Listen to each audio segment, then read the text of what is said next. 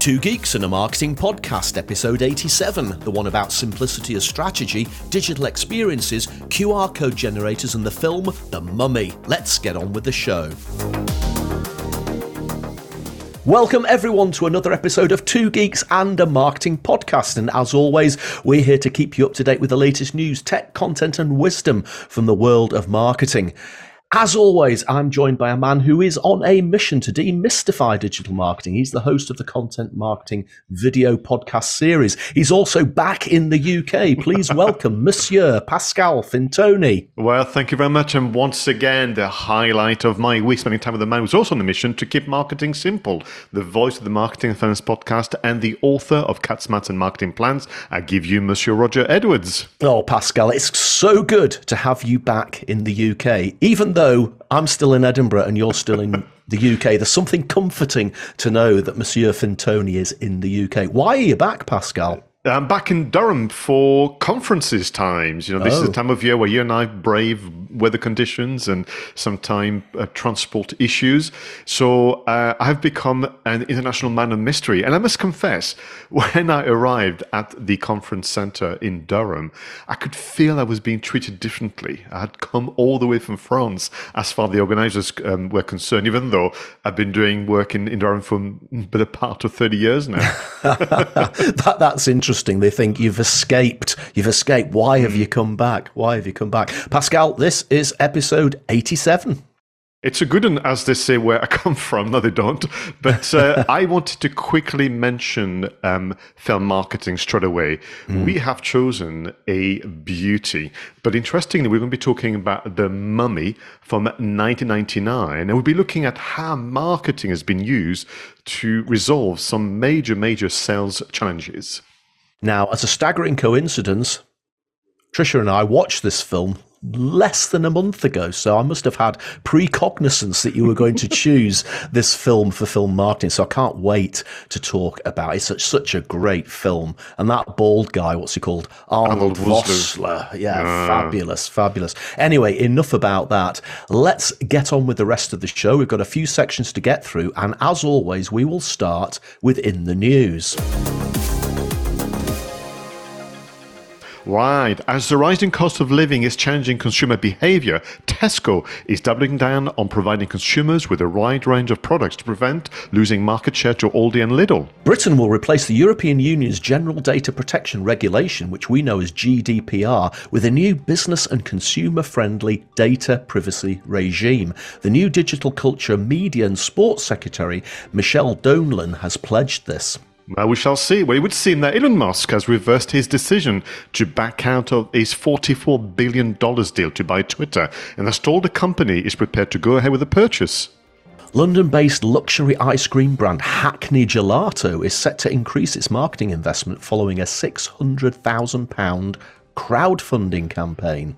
Goodness. Well, as mortgage rates continue to climb, the interest rate on a standard 2-year fixed rate mortgage has recently risen past 6% for the first time since 2008. Wow, that's quite serious. Climate change activists have told the BBC they are baffled by Coca-Cola's sponsorship of COP27. More than 8,000 activists have now signed a petition which calls the infiltration of corporations into COP sickening. The third and fourth largest mobile network providers, Vodafone and Three, are in discussion about merging their businesses, which could potentially create the largest operator in the UK with 27 million customers. And Deliveroo has partnered with Morrisons to open its first physical store, allowing customers to order groceries via digital kiosks or the Deliveroo app for collection straight away. Now, just think about that last one, Pascal. Deliveroo has always been about delivery, hasn't it? And I just don't understand why they need a physical store, whether it's partnered with Morrisons or not. Yeah, it's unclear because, I can understand Morrisons wanted to partner up with Deliveroo to get their products out to homes as people maybe want to travel less or are working longer hours and so on. But the fact that it would seem a Deliveroo branded physical store, is it that it's going to be smaller, perhaps more almost like those Tesco Metro type things, where it's not going to be a Morrisons that has those very localized little stores, but more Deliveroo? And will the physical stores be used as a semi-warehouse, so it'll be like a dispatch center. Interesting.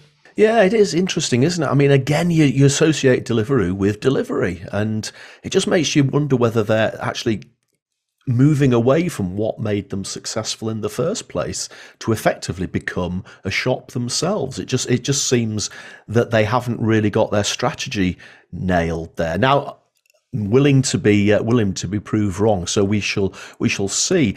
Now, I can remember so much talk about the implementation of GDPR, Pascal. I mean, can you remember how much hassle that caused us as we moved up to the cutoff date?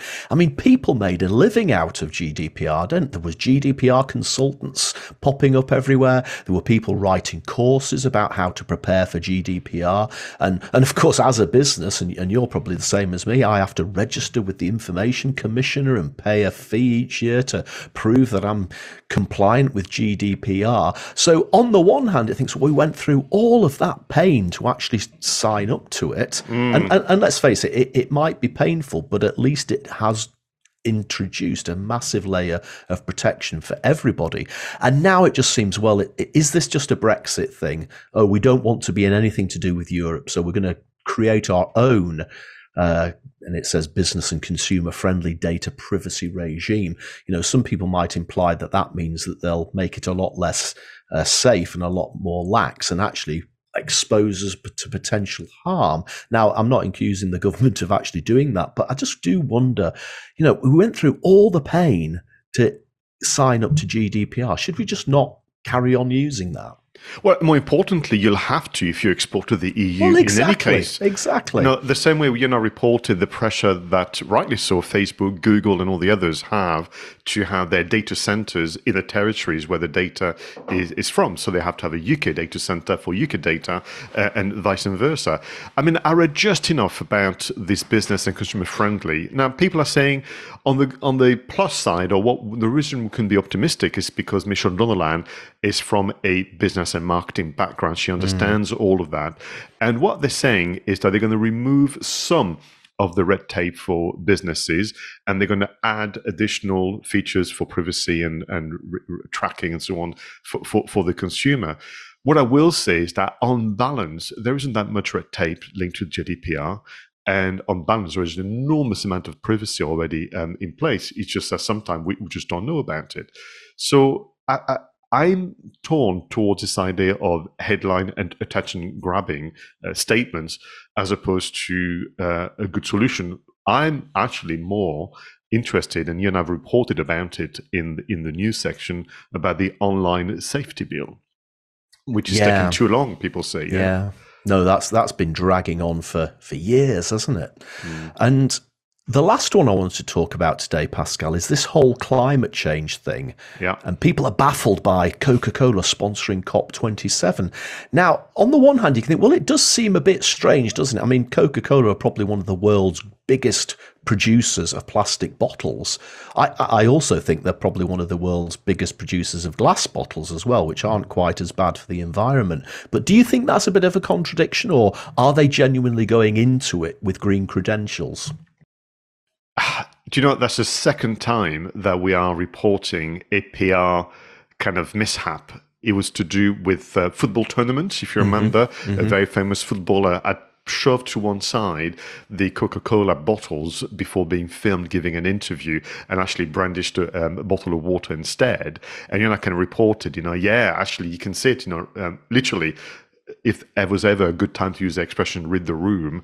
And I think it's the same here, which is that if there was, you want sponsors for COP27, but there's going to be some better suited brands to do so, unless indeed, they have made great strides in being part of the movement, but then they are not communicated so well. And it's the same with any kind of big event. All you have is a logo on a flag or on the banner. And sometimes I wonder whether there's going to be a better way to be a sponsor, I suspect. Yeah, I mean, I would like to think it's more than a PR stunt, but again, as is always the case, time will tell. Now, I have to resist the urge, Pascal, to talk about Elon Musk. I think we've given Elon Musk enough exposure in this part of the show in the past, but I did want to finish off by just asking this question about Hackney Gelato. Do you know what the difference between gelato and ice cream is?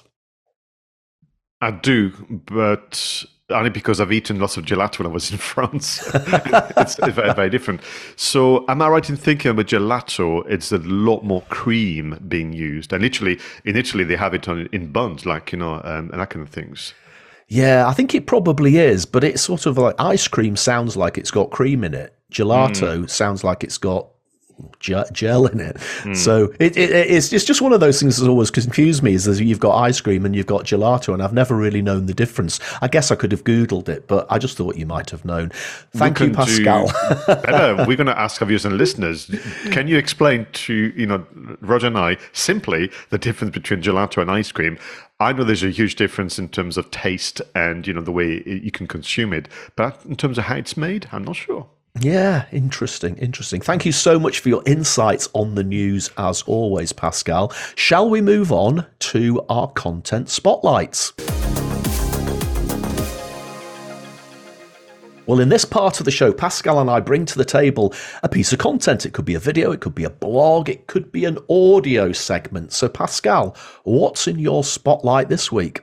Oh, this week it's all about webinars and online experiences. And I want to bring back to the content spotlight our good friends from On24. Now, people who have been listening to the show for a while knows that we are big fans of Mark Bornstein, the Vice President of Marketing and Chief Webinerd on On24, because ultimately On24, with their many kind of best practices webinars and their articles and so on, have allowed you and I to comment on the evolution of live video, of hybrid events and so on and so forth. But this one is an article written by Jade Shojahi, and she's written 5 new digital experiences you can't live without.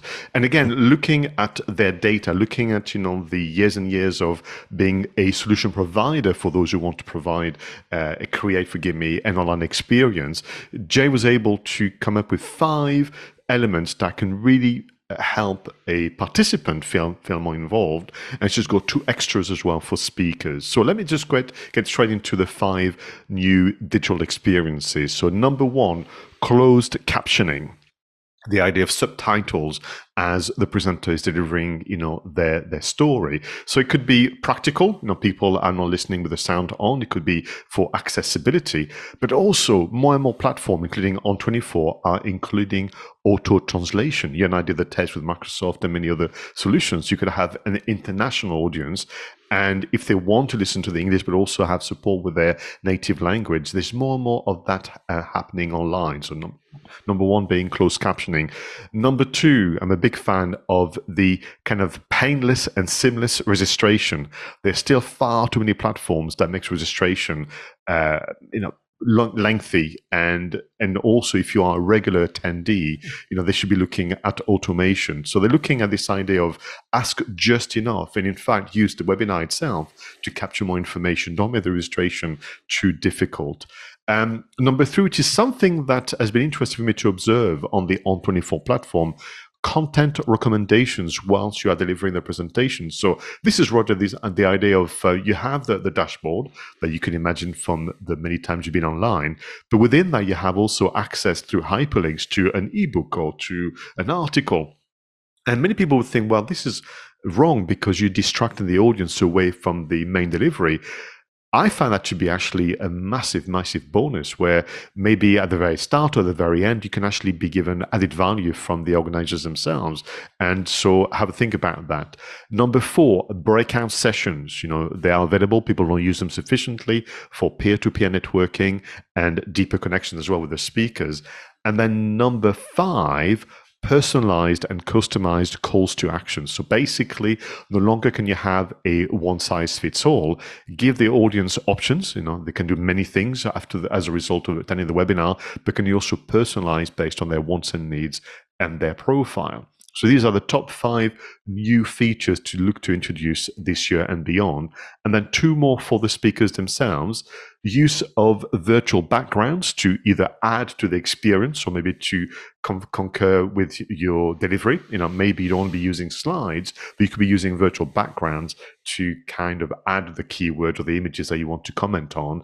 And then number two for the speakers, one that I've been using more and more now are reactions, essentially emojis, the thumbs up, the applause, the smiley face, or the unhappy face to do some kind of improvised voting moments as well are being used more and more. So not a very long article to read at all, Roger, but one that you could use almost as a little checklist. Use the article to go back to your team or even self-reflect on, am I using closed captioning or can I investigate the use of? What about our registration? Is it as simple as possible? Can we recommend actually already existing content, podcasts, ebooks, articles? What about breakout sessions? Could I ultimately maybe do almost like a VIP Q&A room after the webinar, just between me and a handful of loyal customers? And what about the calls to action? Have I thought about them sufficiently? Can I make them more varied? This is really interesting, Pascal, and I know you are the master of webinars. You do a lot of webinars, but one thing I was just interested in asking you is that we are supposedly well out of the pandemic now, and I'm reading more and more about live events, in-person events coming back and, just becoming like it was pre-pandemic before everything changed. Have you noticed that despite all of this new tech that you can use to improve the webinar experience, are we starting to move away from online again and back into the real life event, or are webinars still as strong as they were? So they are still as strong as they were, and the feedback has been fascinating for me. What I hear from participants, and I'm grateful to my very loyal audience, is webinars perfect for learning, live events perfect for networking, and they are now. Participants are making a big distinction between the two, which didn't exist in the past. You would say a in-person event and webinar, it was the same delivery with the same kind of experience. So webinars now are claiming their spot for skills development, as well as all other ways. It could be sales, demo, and customer service and after sales care. But when people are going to take the trouble to jump in a car, travel, park, walk in a cold, and go to a building and so on, what they want is inspiration and build a network, and almost you could say more around lead generation. So it's been interesting. And what I will say is certainly when there was a feeling that we could return to the in-person event, webinars were almost stopped and people went all in on in-person events, and now there's more of a balance between the two. Oh, that's really interesting. So Pascal, you know that I'm massively into simplicity. Yes. It's always been one of my great big bugbears. It's how complicated everything is, from products to processes to customer service, whatever it is. And I have been a champion for simplicity for as long as I can remember, simplicity in marketing especially. Now, I found an article which I want to talk about this week, which I could have written myself. In fact, if I'd written an article about simplicity, this would have been it almost word for word. It's that good. So the title of the article is, Here's Why You Should Embrace Simplicity as a Strategy and 3 Ways to Do It. It's by Dave Garrett and it's in Entrepreneur magazine. Now, again, it starts off with a chat about Steve Jobs. I think Steve Jobs was once quoted as saying something like, simple is harder than complex. And there's even a quote from my book, Cats, Mats and Marketing Plans, that says, the reason why there is so much complexity out there is because simple is harder to do. And that's why people end up with complicated things, because they can't, I'm not going to say can't be bothered, but it's too hard to put the extra work in to make things simple. And I think there's also a correlation between the size of businesses. I think a small company that's just started might actually start off quite simple. It might start off with simple processes, simple products, simple marketing. But as it gets bigger, as it becomes more successful, as it employs more people, as it expands in terms of territories, things start getting more complicated. Maybe they become more siloed, more processes get layered on top of other processes, and before you know it, it's just becoming very complicated, bureaucratic, etc. And I just find the whole thing fascinating, and it is very difficult. It is so difficult, but I've always thought that the rewards for making things simple must far outweigh that extra effort that it takes. But then, Pascal, I sit and I think, I've been doing some work, as I often do, with financial services companies, and I just think, this is horrible. Why is it so complicated? In this day and age, you've not moved on. And then we hear about Web3, don't we? And all of this interoperability and all the different iterations and gobbledygook that surrounds the metaverse. And I'm just thinking the next iteration of Web3 is going to become horribly complicated. And the more complicated you make things, the more you alienate the end customer. And that can't be a good thing. So this article by Dave Garrett just absolutely puts it into simple terms, as it would have to in an article about simplicity. So it starts by identifying the 4 main areas why things become complicated. And the first one, I'm not even sure I'm going to be able to pronounce this, is called structural mitosis. It's the steady accumulation of structural changes or new organizational layers that make businesses unwieldy and difficult to manage. And that happens, doesn't it, when businesses get bigger? You bring people in from outside, they don't share your values, or they haven't learnt your values, and they start to just make things a little bit more complicated. I've worked for many companies where the second problem occurs, product proliferation. You're obsessed with introducing new versions of the products or tweaks to existing products. And what you don't do is you don't withdraw old products. You just keep adding to the existing ones. And before you know it, your portfolio is too unwieldy and too complicated. The third one, process evolution. Again, one business buys another business with completely different computer systems that they have to try and merge together. And then that amalgamated business gets bought by another business, and they then try to amalgamate all of their processes together. And what you end up with is just a horrible sort of mutation of processes which are just not customer friendly. And finally, the fourth problem is managerial habits. People just not moving with the times, or people becoming complacent, letting things slip in. It's easier to just add a process rather than try to overhaul the whole process. And a lot of the time, it comes down to those managerial habits. So what Dave then does is go on to come up with his 3 strategic goals for simplicity. And again, I could have written this. Number 1, set clear quantitative goals. Now, a lot of the time, complexity filters in because you aren't clear of what your end game is, what your end goal is. If you do have a goal and you know where you're going, then you can define the parameters, and that is very key to stopping complexity from effectively creeping up on you. The second one, and this probably would take some time, is to examine your people, processes, and technology. I think it was called the Golden Triangle. This goes back to an article written in the 1960s. But look at your people. Make sure that everybody is on the same page. They all share those goals that we've already talked about. They understand where the boundaries are. They're not allowed to create new processes. They're not allowed to create new silos. They're all heading in the same direction. Same with processes. If you do have to amalgamate the processes of 2 businesses together, don't just stick them on top of each other and try and make do. It may mean that you have to redefine the whole thing from scratch. And the technology as well. If you buy a business with 20-year-old computer systems, is it worth the investment to upgrade those 20-year-old computer systems to something more modern, rather than just trying to patchwork it together with virtual duct tape? These are really difficult things, but that's why simple is hard, because complex sometimes is just easier to ignore and carry on with. And number 3, I think, again, right back to the very beginning, which I always come to, slow down. This takes time. It's not easy, but you've got to listen to the customer. So again, think about it. You're merging two processes together.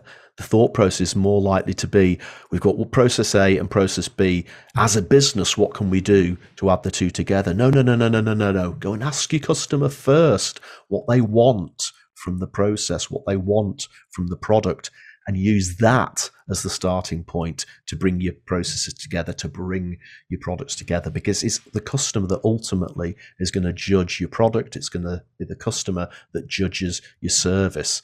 So to me, Pascal, this is one of the simplest but best articles I've read on simplicity. So thank you so much, Dave Garrett from Entrepreneur Magazine. And what do you think? It's been absolutely fascinating to listen to you give the account of the article, but also your reaction, because in the first part of the article and your summary, I could see my career flashing by my eyes, because all those challenges and problems I seem to, in a kind of nearly 30 years in marketing now, I seem to have encountered them either as a junior marketing officer all the way to a senior member of the management team and so on. And then you've got, of course, the solution, which are just so simple. And I'm so delighted that you ended on the customer element, because it's always forgotten. And I would argue that the article that I chose, again, without talking to you, from Jed Shorjahi, who is the kind of marketing senior manager at On24, all this observation that she's come, and the list she's come up with, is based on what is right for the customer as well, which is what we and I talk about. And simplicity is fascinating because it is a result of, on occasion, going through complex ways in which you could do something, and almost like a good video editor, taking things out where possible. Where I sometimes struggle is that I am not convinced that all businesses have a culture that will promote simplicity. So if I take you back to, because it's happened, my early career, I would have preferred certainly to produce a 3-page marketing strategy, but I am absolutely convinced that had I done so, the reaction was, you did not put enough effort into this, Pascal. Give me a 10-page strategy. Now, that's some years ago. I want to think, but I don't have the evidence, and I would love to hear from our viewers and listeners.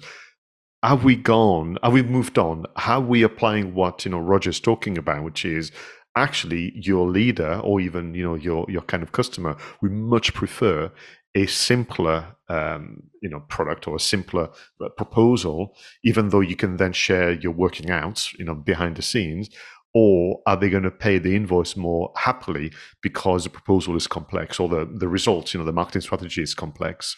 That's fascinating, Pascal. And I bet, and I know for a fact, that there are still leaders out there who would prefer a deck of 250 slides for a strategy rather than maybe a deck of 10 slides, because they feel that there is more value in the complex document, when in fact, it could be harder to put together the 10-slide deck if you think about it. So, wow, really enjoyed talking about that. One of my favorite subjects, as you know. And I think that we should move on now and talk about marketing, tech, and apps. So, Pascal, what have you got for us on the tech front this week? It's about QR codes, Roger. Oh, now, QR codes kill cats, Indeed. Do you remember many years ago now, we can use that term because, of course, we are into our third year of production. You and I, in the news section, quoted some data from a research company saying QR codes are back and here to stay. And two events I want to kind of use to preface, my recommendations in terms of how you can create your own QR codes. About 2 weeks ago now, I attended a networking event in France, which was all about exporting, and I was there to share the message about I was in a position to help French companies export to the UK by taking care of their online marketing strategy. And I wanted to point them to a very specific section of my website, which had content in French, and was explaining how I could do that. And I kind of wrestled with it until literally I remembered, well, I could use a QR code. They could scan the QR code on the business card that I just produced, with all French details, and they'd be taken directly to that section of the website, and ignoring all the rest. But it so happens that I wasn't the only one. QR codes were used by all the presenters at the end of their presentations. The weather registration desk, you could do voting, could do all sort of things. So I think when used wisely and sparingly, that's important, and tactically, I think they have a great role to play in adding to the experience. So a couple of options for people to consider. Adobe Express that you mentioned before on Marketing Tech and Apps, I've just created a feature within their dashboard for a QR code called simply the QR code generator. So you go on Adobe Express free account and you create the code, you fix, if you like, a hyperlink to either your web page or to a email subscription code, anything like this, and off you go. And that's been used, a lot by people who want to keep it simple. My recommendation would be to go on any of your platform, whether using Shopify, WordPress, or another, because they are all introducing QR code generation as value add. So don't, reinvent the wheel if you don't have to. But what if you want to do something more specific? Maybe you want to be more targeted. Maybe you want to make the scanning of the QR code something that adds a more of a visual experience. Then Bitly, Bitly, that I've used to date for creating shorter links to destinations. I've also created a QR code generator, but just forgot to tell people about it. So I'm pleased to kind of mention it and leave that hyperlinks into the show notes. But I've just opened the web page because they can do so much. So with a QR code, someone's going to scan it, with their mobile phones. Of course, you can take them to a URL web page. But with Bitly, you can also create a online business card that will automatically add your details onto their mobile phones to be contacted by phone or by email. You can link it to a automated SMS message. But here's the thing, you can also link it to an MP3 file. So you could actually have people scanning the code and get a message from you that you have pre-recorded. You can link into an app, you can link into images, you can link it to your social media accounts and so on. You can also use it for people to connect to the Wi-Fi network at a venue. So for me, the reason why I want to mention Bitly was also a reminder that on one hand, you could keep it simple and link into a web page, but I've got a feeling that the possibility are as endless as your own imagination.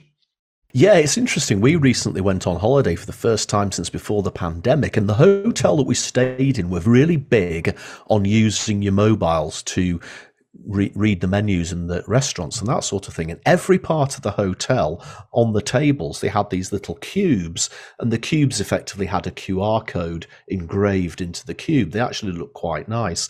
And obviously, if you scanned the QR code in the Barefoot restaurant, then you would get the menu from the Barefoot restaurant would pop up on your phone. And obviously, if you went into one of the other restaurants, the QR code was slightly different. What I did find a bit weird, though, was that these links, if I went away and actually tried to type in the word Barefoot restaurant, it wouldn't come up with the URL as it would do like in the history that you usually get on your browser. So if you hadn't got one of those QR code tubes handy, I couldn't work out how to actually get into the app to browse it. So I found myself, actually, I'm saying to Trisha, I'm just going to walk up to the Barefoot restaurant so I can scan the QR code to get into the app. And once I'm in, I can move around it, but we couldn't find any way of getting in. So I think QR codes are absolutely spot on now. We're starting to learn how to use them, but sometimes, the attention to detail might not be absolutely perfect. Now, what about you then? What have you got for us this week? Okay, now this is interesting because I've often been quite interested in some of these apps that help you with your writing, help you with writing prompts. I've done writing prompts before, inspiration for writing, and also other apps that help you to refine your writing. So we've had things like Grammarly and Hemingway app to help you with grammar and that sort of thing. Now, I accidentally came across another couple of things recently, and the reason I came across them, Pascal, is because I saw somebody post about one of these on LinkedIn. Now, I'm not going to name the guy, but basically he said, I've seen my interactions on LinkedIn explode since I've been using this thing called TypeShare. So I thought, oh, that's interesting. And he says, yeah, TypeShare's got loads of templates for using different sorts of social media posts across LinkedIn. It also works on Instagram and TikTok and all of those others. And these are tailor-made to make the algorithm work in your favor. So I then went to TypeShare and I thought, nice website, set out really nicely. Obviously, different levels of payment plans. You've got a basic one where you get access to a couple of templates to let you play around with it. But it actually looked quite interesting. But then, interestingly enough, I clicked on the LinkedIn section, and that's when you start being able to download template packs. And I noticed that the template pack that you can download were all written by this guy who was on LinkedIn saying to people how he was using TypeShare to maximize his reach and everything like that. And I thought, oh, okay. So you've just now created this sort of virtual circle where you've made everybody come across to TypeShare to see how good it is. But actually, it's your own templates that you're trying to sell using TypeShare, which I thought was a little bit interesting and maybe a little bit disappointing. But TypeShare's worth having a look at. Despite that, I thought there's some quite interesting things on there. I'm not sure I would pay for the full thing, but it does actually trigger some interesting ideas. And as a result of looking at TypeShare, I also came across this other one, and I love the name of this. It's called Hypefury. Now, on the face of it, it's a little bit like some of those existing scheduling apps that you can get where it'll schedule a tweet or it'll schedule a LinkedIn post and this, that, and the other. And I used to use one of those a long time ago. I can't remember. It was called Edgar or something like that. And in the end, I decided I don't like scheduling on social media. It sort of goes against the whole point to me of social media. Social media should be sort of spontaneous and interactive. So I stopped using these scheduling tools. But I have to say, Hypefury looks really quite detailed and it looks like it's got a lot in it. So the reason I'm pointing it out is, A, it's probably worth having a look at if that's the sort of thing you're into, if you want to have a look at scheduling. But really a question for people watching and listening. Do you still use scheduling software, scheduling apps for your social media? And if so, let us know. I'd be intrigued to know whether it actually helps with your engagement and whether it does boost your post and maybe plays the algorithm a little bit more, or indeed, do you find that you're being penalized for using scheduling software? So I'm not sure, Pascal, what do you think about scheduling? I've moved away myself, but you're right. I would say, yeah, good 10 years ago, maybe even 5 years ago, they were part of the deliberation. They were part of the kit now you would want to build for yourself because you wanted to kind of almost claim, I'm being efficient, I'm being strategic, I'm thinking ahead and so on. But then the result for me, for my customers who came on the training course, that they said, but the thing is, if I put it on the schedule, I forget about it. And then 2-3 days later, I discovered that someone asked a question or reacted positively, and I didn't get a chance to thank them in a timely fashion. So they've said, we tend to either do half and half or not at all. I don't think there's anyone that is doing the scheduler like 100% of the time with their social media post. And for me, I don't use them anymore. And the reason has been, on occasion, the way it looks, the post looks in the end is slightly off. And first impression being so incredibly important in marketing, that's also been one of the reasons I've moved away from them. Indeed.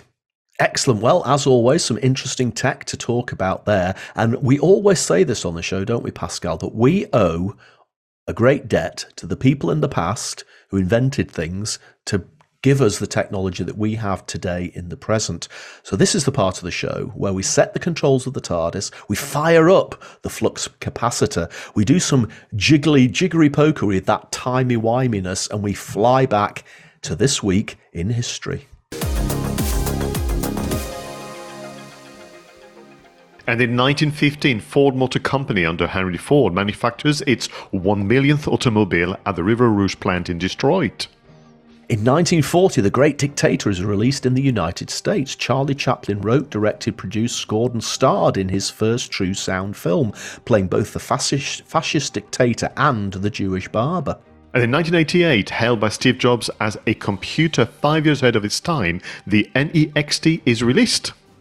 In 1990, the Internet Movie Database, also known as IMDb, is launched by movie fanatic and computer programmer Col Needham from Bristol, who posted his movie listing software to a Usenet film discussion group called rec.arts.movies, and the rest is literally movie history. It is, and can we say a big thank you to Col Needham, because thanks to you, our life is made a bit easier when we do the film marketing segment. Absolutely, and if we're ever looking on Netflix for a film to watch or on Amazon Prime for a film to watch, if something comes up and I've never heard of it, we always go to IMDb first just to check out the rating. Whether the rating is actually, an accurate reflection of the film, we still always check it out.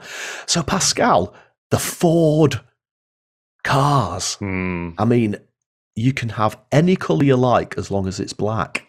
Do you know what's interesting about the legacy of the Ford company under Henry Ford? It's about business management, it's about the marketing, it's about design. I mean, it really is quite something. But the reason why I wanted to kind of spend a bit of time on this news item is that whilst they manufactured the 1 millionth car in 1915, they were all so busy trying to open new factories and get it done, but they missed it. They missed the milestone, so much so that they actually waited till the 10 millionth car to do a big PR push. And I just wanted to kind of reflect on that, which is a bit of a warning for all of us, which is you've got to be careful where possible to almost have something in place to capture and celebrate the milestones, so that you have more kind of marketing, mites and reasons to be doing the making the headlines. So the story and people, have recorded saying that they missed it. I mean, it's historically, it's factually correct, but they all just got on with opening new plants and building cars and so on, and completely missed it until somebody, maybe some historian, kind of looked at it and went, hang on a minute, this is quite, 1 million cars. It's like, I can't even imagine if they were to be all lined up, how much distance they would cover in kind of across the land. So I just think it's both reasonably amusing, but also a warning that, we can all be so busy creating content, delivering services, building businesses and so on. And maybe we need to sit down and predict those milestones and get them in a diary in some way, shape or form.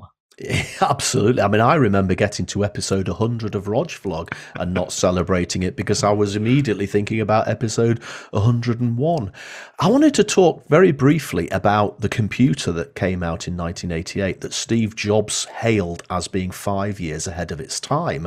Now, it's called the NeXT computer, or it's actually spelt capital N-E, then capital X-T. So I did wonder whether it was supposed to be pronounced the N-E-X-T or the N-E-X-T or something like that. But the interesting thing is that I've never heard of it, which is quite interesting. But when I did a bit of research about it, I found out two fascinating pieces of information.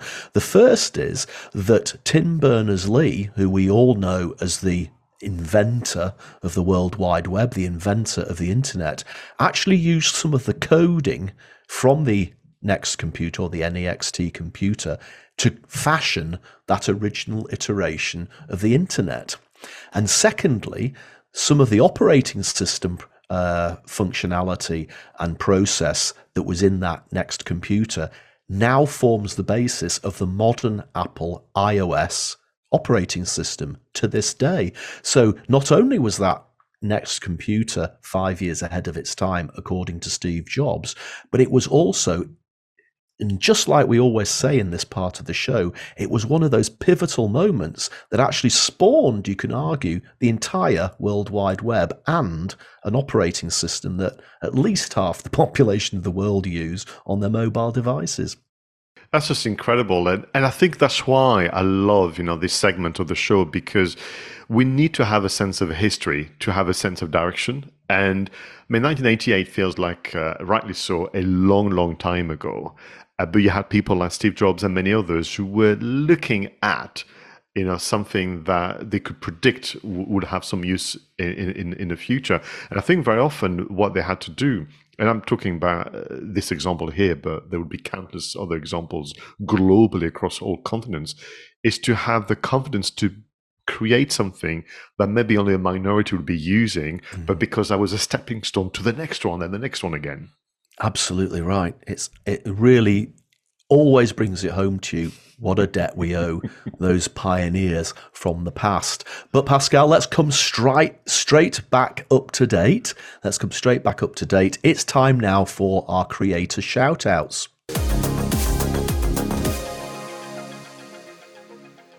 Okay, Pascal, so who are you giving a shout out to this week?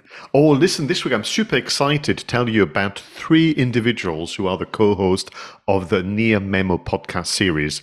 Mike Rubenthal, David Meem, and Greg Sterling. And, well, their podcast found me. It was actually a YouTube recommendations. And to be honest with you, I got myself listening to them almost all day long. I was working actually back at the business center in France, and they had this lovely format of almost feel like reviewing the news or the recent announcements from the world of digital. If I just quickly read to you the kind of summary, the statement from the podcast. So the Near Memo is a weekly conversation about search, social, and commerce. What happened, why it matters, and the implication for local businesses and national brands. So Mike, David, and Greg are part of this collective of professionals from the world of local digital marketing for a company called Near Media. And like you and I suppose they've had conversations, and they launched their podcast about 18 months ago now. And they went from Near Media to Near Memo. That's part of the language of the site. And those conversations are just simply riveting. Half an hour, they have about 10 minutes each. They have this kind of 3-way screen split, and every so often they go into speaker mode. And what I love about the conversation, I thought it's really clever. You would expect that from local SEO and social experts. I find the title of those podcasts episode and video version as well to be quite evocative and very intriguing. So you have things like Google Quick Read, useful or Gen Z born? Why are Google posts rejected, and why Nextdoor needs local SEO? That's the title of one episode. So you feel it's very, very inviting to me. Another one, the demise of local audiologist, content bots for local news, and Facebook shutters neighborhoods. And you have this intriguing effect, and then they have 10 minutes each to give a summary, not dissimilar to what we do in the news, and then the other 2 kind of co-host react. They're also introducing now interviews with experts, but what I like about the show, they clearly are specialists in local marketing and by extension local SEO, local social media, and so on. And it got me thinking that it is not something that we do enough in the UK. We tend to talk about marketing to almost go nationwide or to be global. That's been kind of, particularly the drive by our local government. But I'm thinking, I've got some customers whose aspiration is to, forgive me, dominate Yorkshire online conversation, or County Durham or Scotland. They don't want to go beyond. And my reflection is that I find it fascinating that in the US, they talk about local marketing a lot more. Indeed, some of the co-hosts here, they have their own kind of individual initiatives and programs looking at supporting local businesses in that way. But I just love the tone. I just love the way it flows very, very naturally because it's a conversation.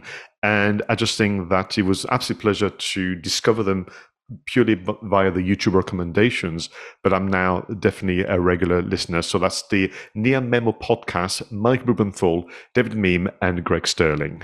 Well, I'm definitely going to check that one out, Pascal, because I'm still on the lookout for some new podcasts, having recently done a cull of ones that I've been listening to for years and years and years.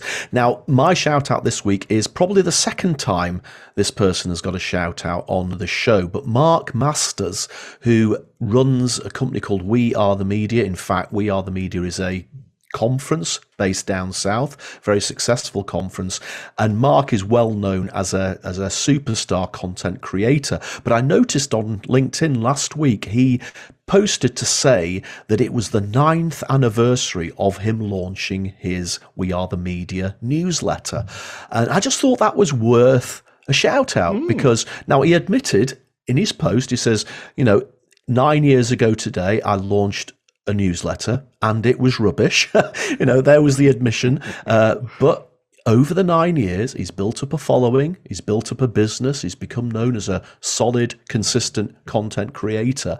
And, people love Mark's newsletter. I mean, it's got so much variety. It's got spotlights a little bit like we have. He allows people to take over part of the. There's video parts to it and links to events, etc., etc. It's definitely one of those newsletters which feels weighty, and there's always a lot of news in it. Now, in the day and age where every day in LinkedIn you get invited to subscribe to 1 million newsletters, most of which I just reject because I don't even know half the people, Mark has a newsletter which is definitely worth signing up to. But 9 years, that is absolute and utter consistency, and I think that consistency should be shouted out on Two Geeks and a Marketing podcast. Excellent. Thank you very much, Roger. Now, Pascal, it's time. You chose it. We're going to talk about a film called The Mummy. Here we go with film marketing. Well, this week in film marketing, we're going back to 1999. The Mummy, a horror film, an adventure film, just a good rip-roaring adventure film. Pascal, let's watch the trailer. Where did you get this? On a dig down in Thebes. Jonathan, I think you found something. There is an ancient legend of a place known as the City of the Dead. We call it the doorway to hell. Where the earliest pharaohs were said to have hidden the wealth of Egypt. Are we going into battle? There's something out there. Something underneath that sand. They came to uncover its secrets. Mummies, my good son. This is where they made the mummies. They sought to unlock its treasure. And then there was light. Oh, boy. What they did Oh my God, it does exist. I think this may be the Book of the Dead. was unleash a force unlike any the world has ever known. You must not read from the book! What the hell was that? You have unleashed the creature that we have feared for more than 3,000 years. Whoa! He will regenerate and no longer be the undead. We are in serious trouble. You swim! If the occasion calls for it! Trust me! It calls for it! Universal Pictures invites you His powers are growing. Run! This just keeps getting better and better. to experience the adventure It appears he's already chosen his human sacrifice. that will live forever. If he turns me into a mummy, you're the first one I'm coming after. Go!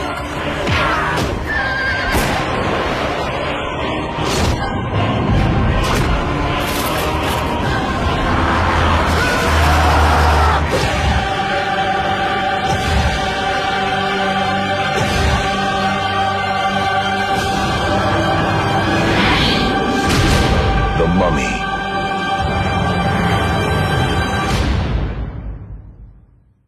Oh, what a film. Do you know, what a film.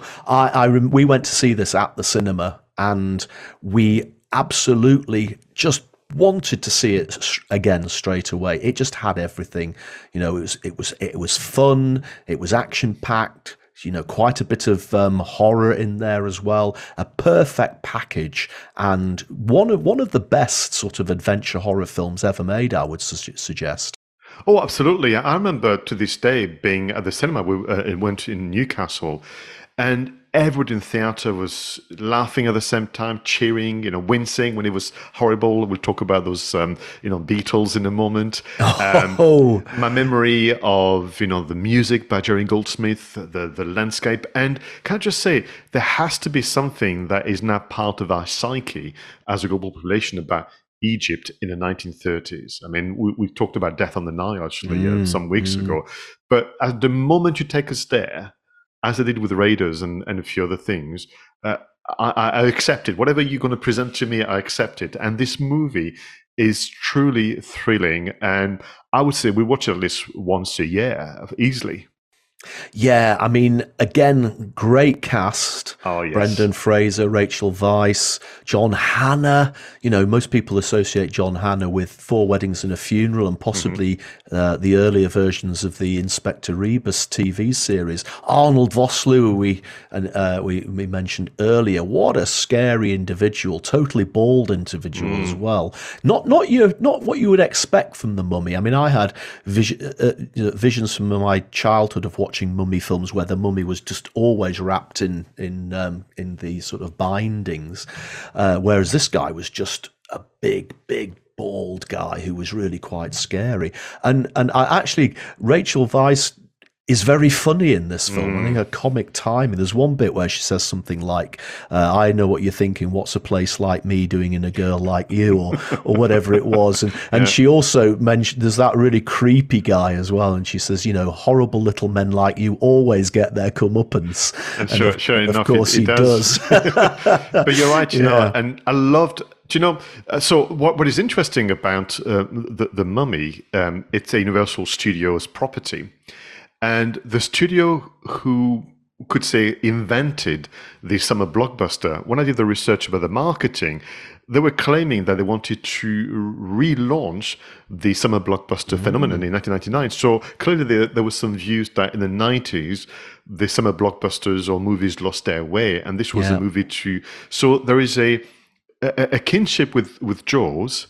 A bit of Star Wars in there as well, because this was a difficult and grueling shoot, particularly when they went to Morocco. And I think there's a link, of course, to Raiders of the Lost Ark. But it's a movie of its own. So nobody's saying it's a second-rate Raiders of the Lost Ark. It's a second-rate this. But I thought it was fascinating that was their commitment. And we'll talk about the marketing because that had a bearing in that. But for me, it was just this idea of being introduced to the adventurer. You had the librarian, you had the gambler, you know, John Hannah, who plays a superb role. And then multiple faceted villains, you know, Imhotep, you know, Anck-su-namun and so on. But what was interesting, the casting was difficult because the vast majority of the people they eventually accepted to be on the film were against it because A, they didn't know whether they wanted to do horror. And then when they realized what it was, well, is it going to be a bit weird and a bit, you know, like corny and embarrassing? And the kinship with Star Wars is there for me because remember Harrison Ford many times and Mark Hamill reported they were filming Star Wars and they were like, this is going to be terrible. I mean, is it meant to be funny? Is it meant to be scary? Is it meant to be actiony? We don't know what we're doing here. And this could be a career ender for all of us, which I think is absolutely fascinating. And of course, the other link is with Star Wars is that The Mummy was launched in the same year as The Phantom Menace. Yes. So let's use that as a segue for the marketing. So for me, what has been interesting about looking at the marketing became a solution to a problem or a challenge. Okay. So 1999 was the year of The Phantom Menace, the most anticipated return to a galaxy far, far away, the return to George Lucas behind the lens, if I'm not mistaken. He directed the first one. And that created the challenge because, of course, if you want to be the summer blockbuster that is going to rekindle the interest in, you know, summer movie going, the problem that you have is that if your movie is released more or less at the same time as The Phantom Menace, you're not going to get a look in whatsoever. So what they had to do was to move the kind of approved and signed off release date of the 21st of May 1999 to the 7th of May 1999 because The Phantom Menace was being released on the 19th of May. And you can just imagine how tricky that is from a marketing point of view, from a booking of the screenings point of view, from everything else, but having maybe to change maybe even the narration of the trailers and so on and so forth in 1999. So the movie was released on the 7th of May instead of 21st. I thought that was maybe a very cheeky move. They did have a premiere on the 4th of May, Star Wars Day. Do you think that was done on purpose? Ooh, did we even call May the 4th? May the 4th be with you back then? I don't know, but actually it was an interesting coincidence whether that was already a place. But then what they did, which I thought was interesting, you know, talk a lot about in a movie being released almost on the same day globally at the same time. Sometimes I wonder if it's to avoid video piracy or it's just, you know, good marketing.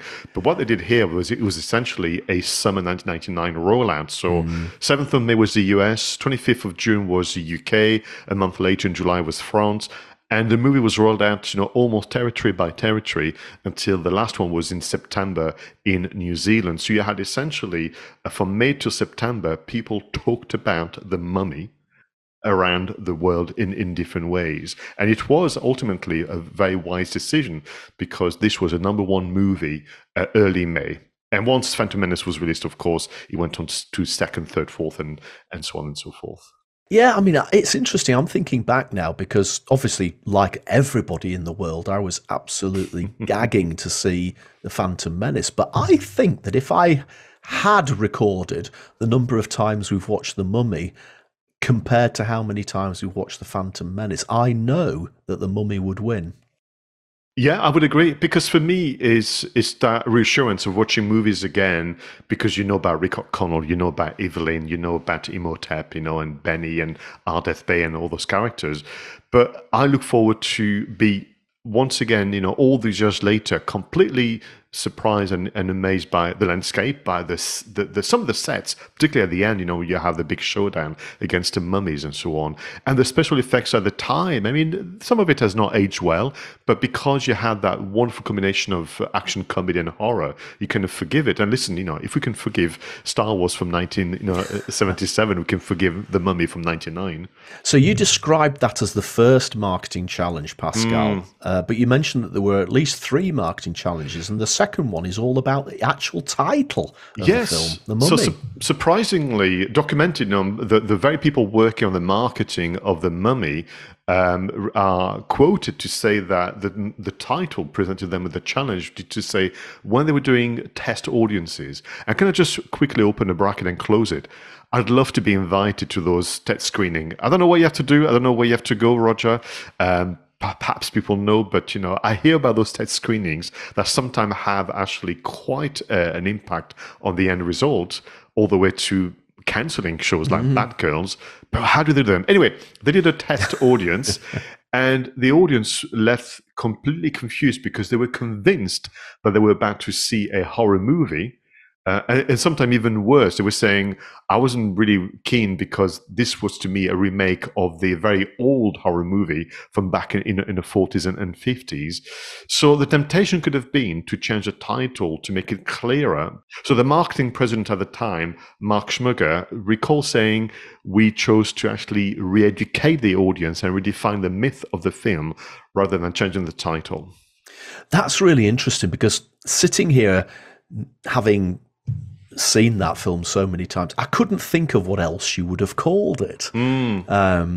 Egypt, Revenge, or The Terror of the Tombs, or who knows what it would be. But The Mummy is, it's The Mummy, wasn't it? That it was a remake, yes. Maybe I'm old enough to remember the original films anyway, and therefore I wasn't the people who were confused in the test screenings, but it had to be The Mummy. So I'm glad that they took the decision to re-style the marketing and just educate people that this isn't just an out-and-out horror film. It's an action-adventure horror comedy, which is obviously a lot more wide spread appeal. Yeah, although that argument, with the benefit of not just hindsight but foresight, doesn't stack up when you look at their recent effort with Tom Cruise, because they went back to creating a horror film. But we are in 1999, and the third challenge that was being expressed and documented by the filmmakers was, I suppose, linking to the title, they really, really wanted to promote and sell an action-adventure comedy with a bit of horror, but more importantly, for all ages and all audiences, because we're back to the summer blockbuster phenomenon. And of course, you and I know that that's one of the hardest things you can do in marketing, to have actually all audiences as your target audience means you don't know how to go about it. So they had to work super hard on their marketing pack, which we're going to describe, the posters, the trailers, and the TV and radio spots. But the one thing that they had to do is to commit to the one big investment to essentially counteract the lack of interest and appetite clearly that they could sense. And of course, as reported time and time again on the film marketing segment, they went for the TV spot during the Super Bowl event. Which we know, of course, is a very, if not the most expensive advertising slot in the world, isn't it? Every year, that is prime time, very expensive, and they paid, what was it, $1.6 million for that spot? And so people then became very critical. So well, hang on a minute, and you can't have it both ways. You can't not have somebody trying to market their movie, particularly if they have evidence that it's not going to work, and they already had to kind of tackle the issue of the Phantom Menace. And now you're blaming them for doing a successful marketing campaign. You can't have it both ways. But what has been interesting is, of course, this movie is so loved that people look at it, 5 years, 10 years, 20 years later, and to this day, they are promoting it. But, doing the kind of 20th anniversary review of the movie, the director, Stephen Sommers, who becomes synonymous to adventure romp, said, that before that 30-second Super Bowl spot, nobody was interested. After the Super Bowl spot, everybody wanted to see The Mummy. Yeah, absolutely. And Pascal, tell me about the posters, because I mean, you made this allusion earlier on. We've spoken about Death on the Nile. We've spoken about the Indiana Jones films. There does seem to be, over the history of movies, a sort of colour palette, doesn't there? And the iconography of Egypt, the pyramids, obviously, and how the pyramids often get built into the typefaces or whatever it might be.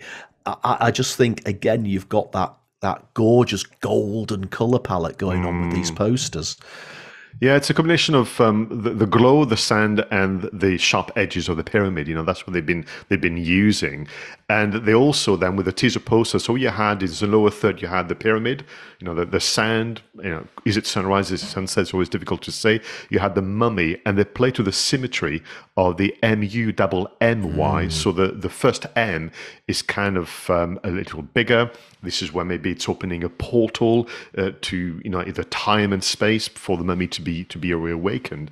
And of course, with the teaser poster, the kind of the lower 2/3 is a rendition of the mummy's kind of face stroke mask using sound effects. And of course, when you go and see the film, all this is revealed. And as part of the reveal, there was a strapline, which I will say probably didn't help the marketing fully, because when you have things like the sands will rise, the heavens will part, the power will be unleashed, I just don't know whether that's the best way to really get people excited about this movie and to convey, of course, that this is a action comedy, not a horror film. What do you think? Yeah, I going back to what we were saying earlier about complexity versus simplicity, that's actually quite a complicated strap line, isn't it? You've got a lot to take in there. I would have more gone along with something like He's Been Unleashed or something like that, or Unleashed from the Sands of Time or something like that would have probably worked better. But hey, it's what they decided to go with. Indeed, and to Stephen Sommers and everybody else who worked on The Mummy, this is not a criticism. It's just 23 odd years later, we can just go, I wonder.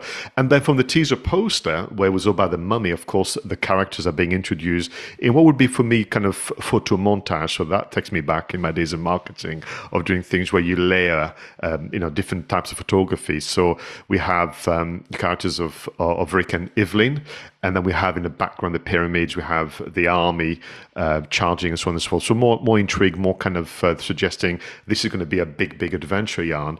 But I also wanted to kind of put to you is it a fourth marketing challenge?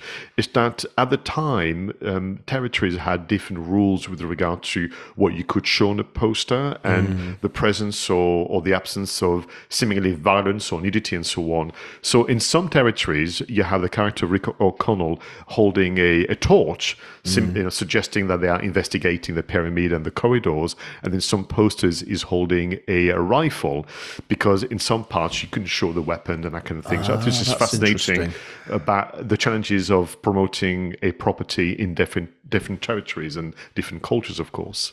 And what I also liked about the TV spots that you've come up with for this, Pascal, again, it reminded me of Death on the Nile, because effectively there was a TV spot for each of the characters, wasn't there? Almost. You've got John Hannah, you've got Brendan Fraser, Rachel, etc., each with their own dedicated TV spot. Now, again, Death on the Nile had a cast of characters, an ensemble cast of characters, and I seem to remember that each of them had a poster. They probably didn't have a TV spot, but again, it just shows how important it is to invest a little bit of your marketing into giving people an insight into the characters that they're going to be interacting with. Yeah, and those TV spots, there was 4 that had been gathered by some kind of YouTube historian. So thank you very much for the effort. And they each had, you're right, a different focus. Was it on the mummy? Was it on Rick? Was it on Evelyn? And if we had time, we could study, as we've done with In Time, the construct of those TV spots. But clearly, the first 15 seconds, you have the voiceover narrations, and then the final 15 seconds, a montage of the action, the scenery, the exploration of the pyramid, and everything you would want from that type of movie. So listen, for something that was released 23 years ago now, that wanted to reclaim the summer blockbuster spot, I think that they achieved their goal. But I think they would have been even surprised to realize that all those years later, people are still talking about the movie over and over again. I mean, the number of podcasts, of videos, of magazines, both, let's say, trade magazines and public magazines that are covering the Mummy is incredible. I mean, 20th anniversary, you have magazine like Entertainment Weekly and Premiere and Total Film. There was an article I came across called Snakes, Sandstorm and Strangulation, the making of 1999's The Mummy. And this is making reference to how tough the shoot was, akin to the shoot of Jaws or even Star Wars. The strangulation, I thought this was almost like urban legend, but actually in a recent interview given for Yahoo News, Brendan Fraser did confirm that he actually got strangulated in the scene where he's obviously allegedly being killed, with a rope, because they timed it so badly that he was dangling with his rope around his neck for far too long and actually lost consciousness and had to be revived by the medics. My goodness, I hadn't realised that. That's quite scary, isn't it? So this carries on, the presence of the Mummy. You and I've said, we watched it so many times. You had I had the VHS cassette box set, which looked beautiful between The Mummy and The Mummy Returned. You had the DVD, you had the Blu-ray released in 2012 as part of the 100th anniversary celebration of Universal Studios. But I was absolutely surprised to realize that as this year, on the 12th of November, the time of recording, the British Museum is organizing a special event. And as well as talking about, Egypt and the research, they are also doing a special screening of The Mummy. Wow, that's just incredible, isn't it? Again, it just goes to show it's become legend. And interesting that the British Museum is actually hosting a special event about a fictional film. Yeah. To me, it shows its impact. It shows probably some of the, its link with historical event and some truth into it. But to create an experience where, the event at the British Museum has a presentation from a historian adventurer, and then to close and to wrap it up, because they know that this is, what you do. You leave people smiling. They're going to have a well of a time watching The Mummy within the environment of the British Museum. I think that's wonderful. Yeah. And 2 things that I'd just like to finish on, Pascal. First of all, you mentioned the more recent Tom Cruise Mummy film, which I never think about. I can't even recall the plot. This is the one that sticks in the mind and often gets rewatched, as opposed to that one. And also, you did mention the Beatles earlier on, so I'm going to mention the Beatles to finish with. And that creepy guy that Rachel Weisz said would get his comeuppance, well, he did get his comeuppance, because he got eaten by those awfully scary scarab beetles, which the sound effect as thousands of them scurry across the floor, so that is just one of the most, hairs on the back of the neck moments of the film. To me, was just those scarab beetles, horrible. So well realized. I mean, that's one of my favorite moments. My second favorite moment, I will confess, is near the end, where the character Rick O'Connell is fighting against the revived mummified guard and soldiers, because actually at the time he was doing it to nothing. He learned the movement taught to him by the Stone Coordinator by heart, and it looks so real. Forgive me, eventually they added the CGI mummies, oddly, from the ILM division from George Lucas. So, we're talking about the competition between Phantom Menace and the Mummy, but actually the special effects were done by the division that also worked on the Phantom Menace. So they're all friends, really, after all. But that sequence where he's fighting those mummies is just so cleverly pulled together that I was blown away, and still am to this day. Pascal, as always, you've chosen a remarkable film, and as always, we could carry on talking about it for at least another hour, I would think, but we haven't got time to do that because the show needs to come to an end. Thank you, everybody, so much for listening to watching the latest episode 87 of Two Geeks and a Marketing Podcast. As always, it's been an absolute pleasure bringing you all the content that we've done this week. If you've got any comments on the show, do please leave a comment on the YouTube channel, or Pascal, listeners, viewers can talk to us on SpeakPipe, can't they? Oh, we'd love to hear some friendly voices on speakpipe.com/Two Geeks and a Marketing Podcast.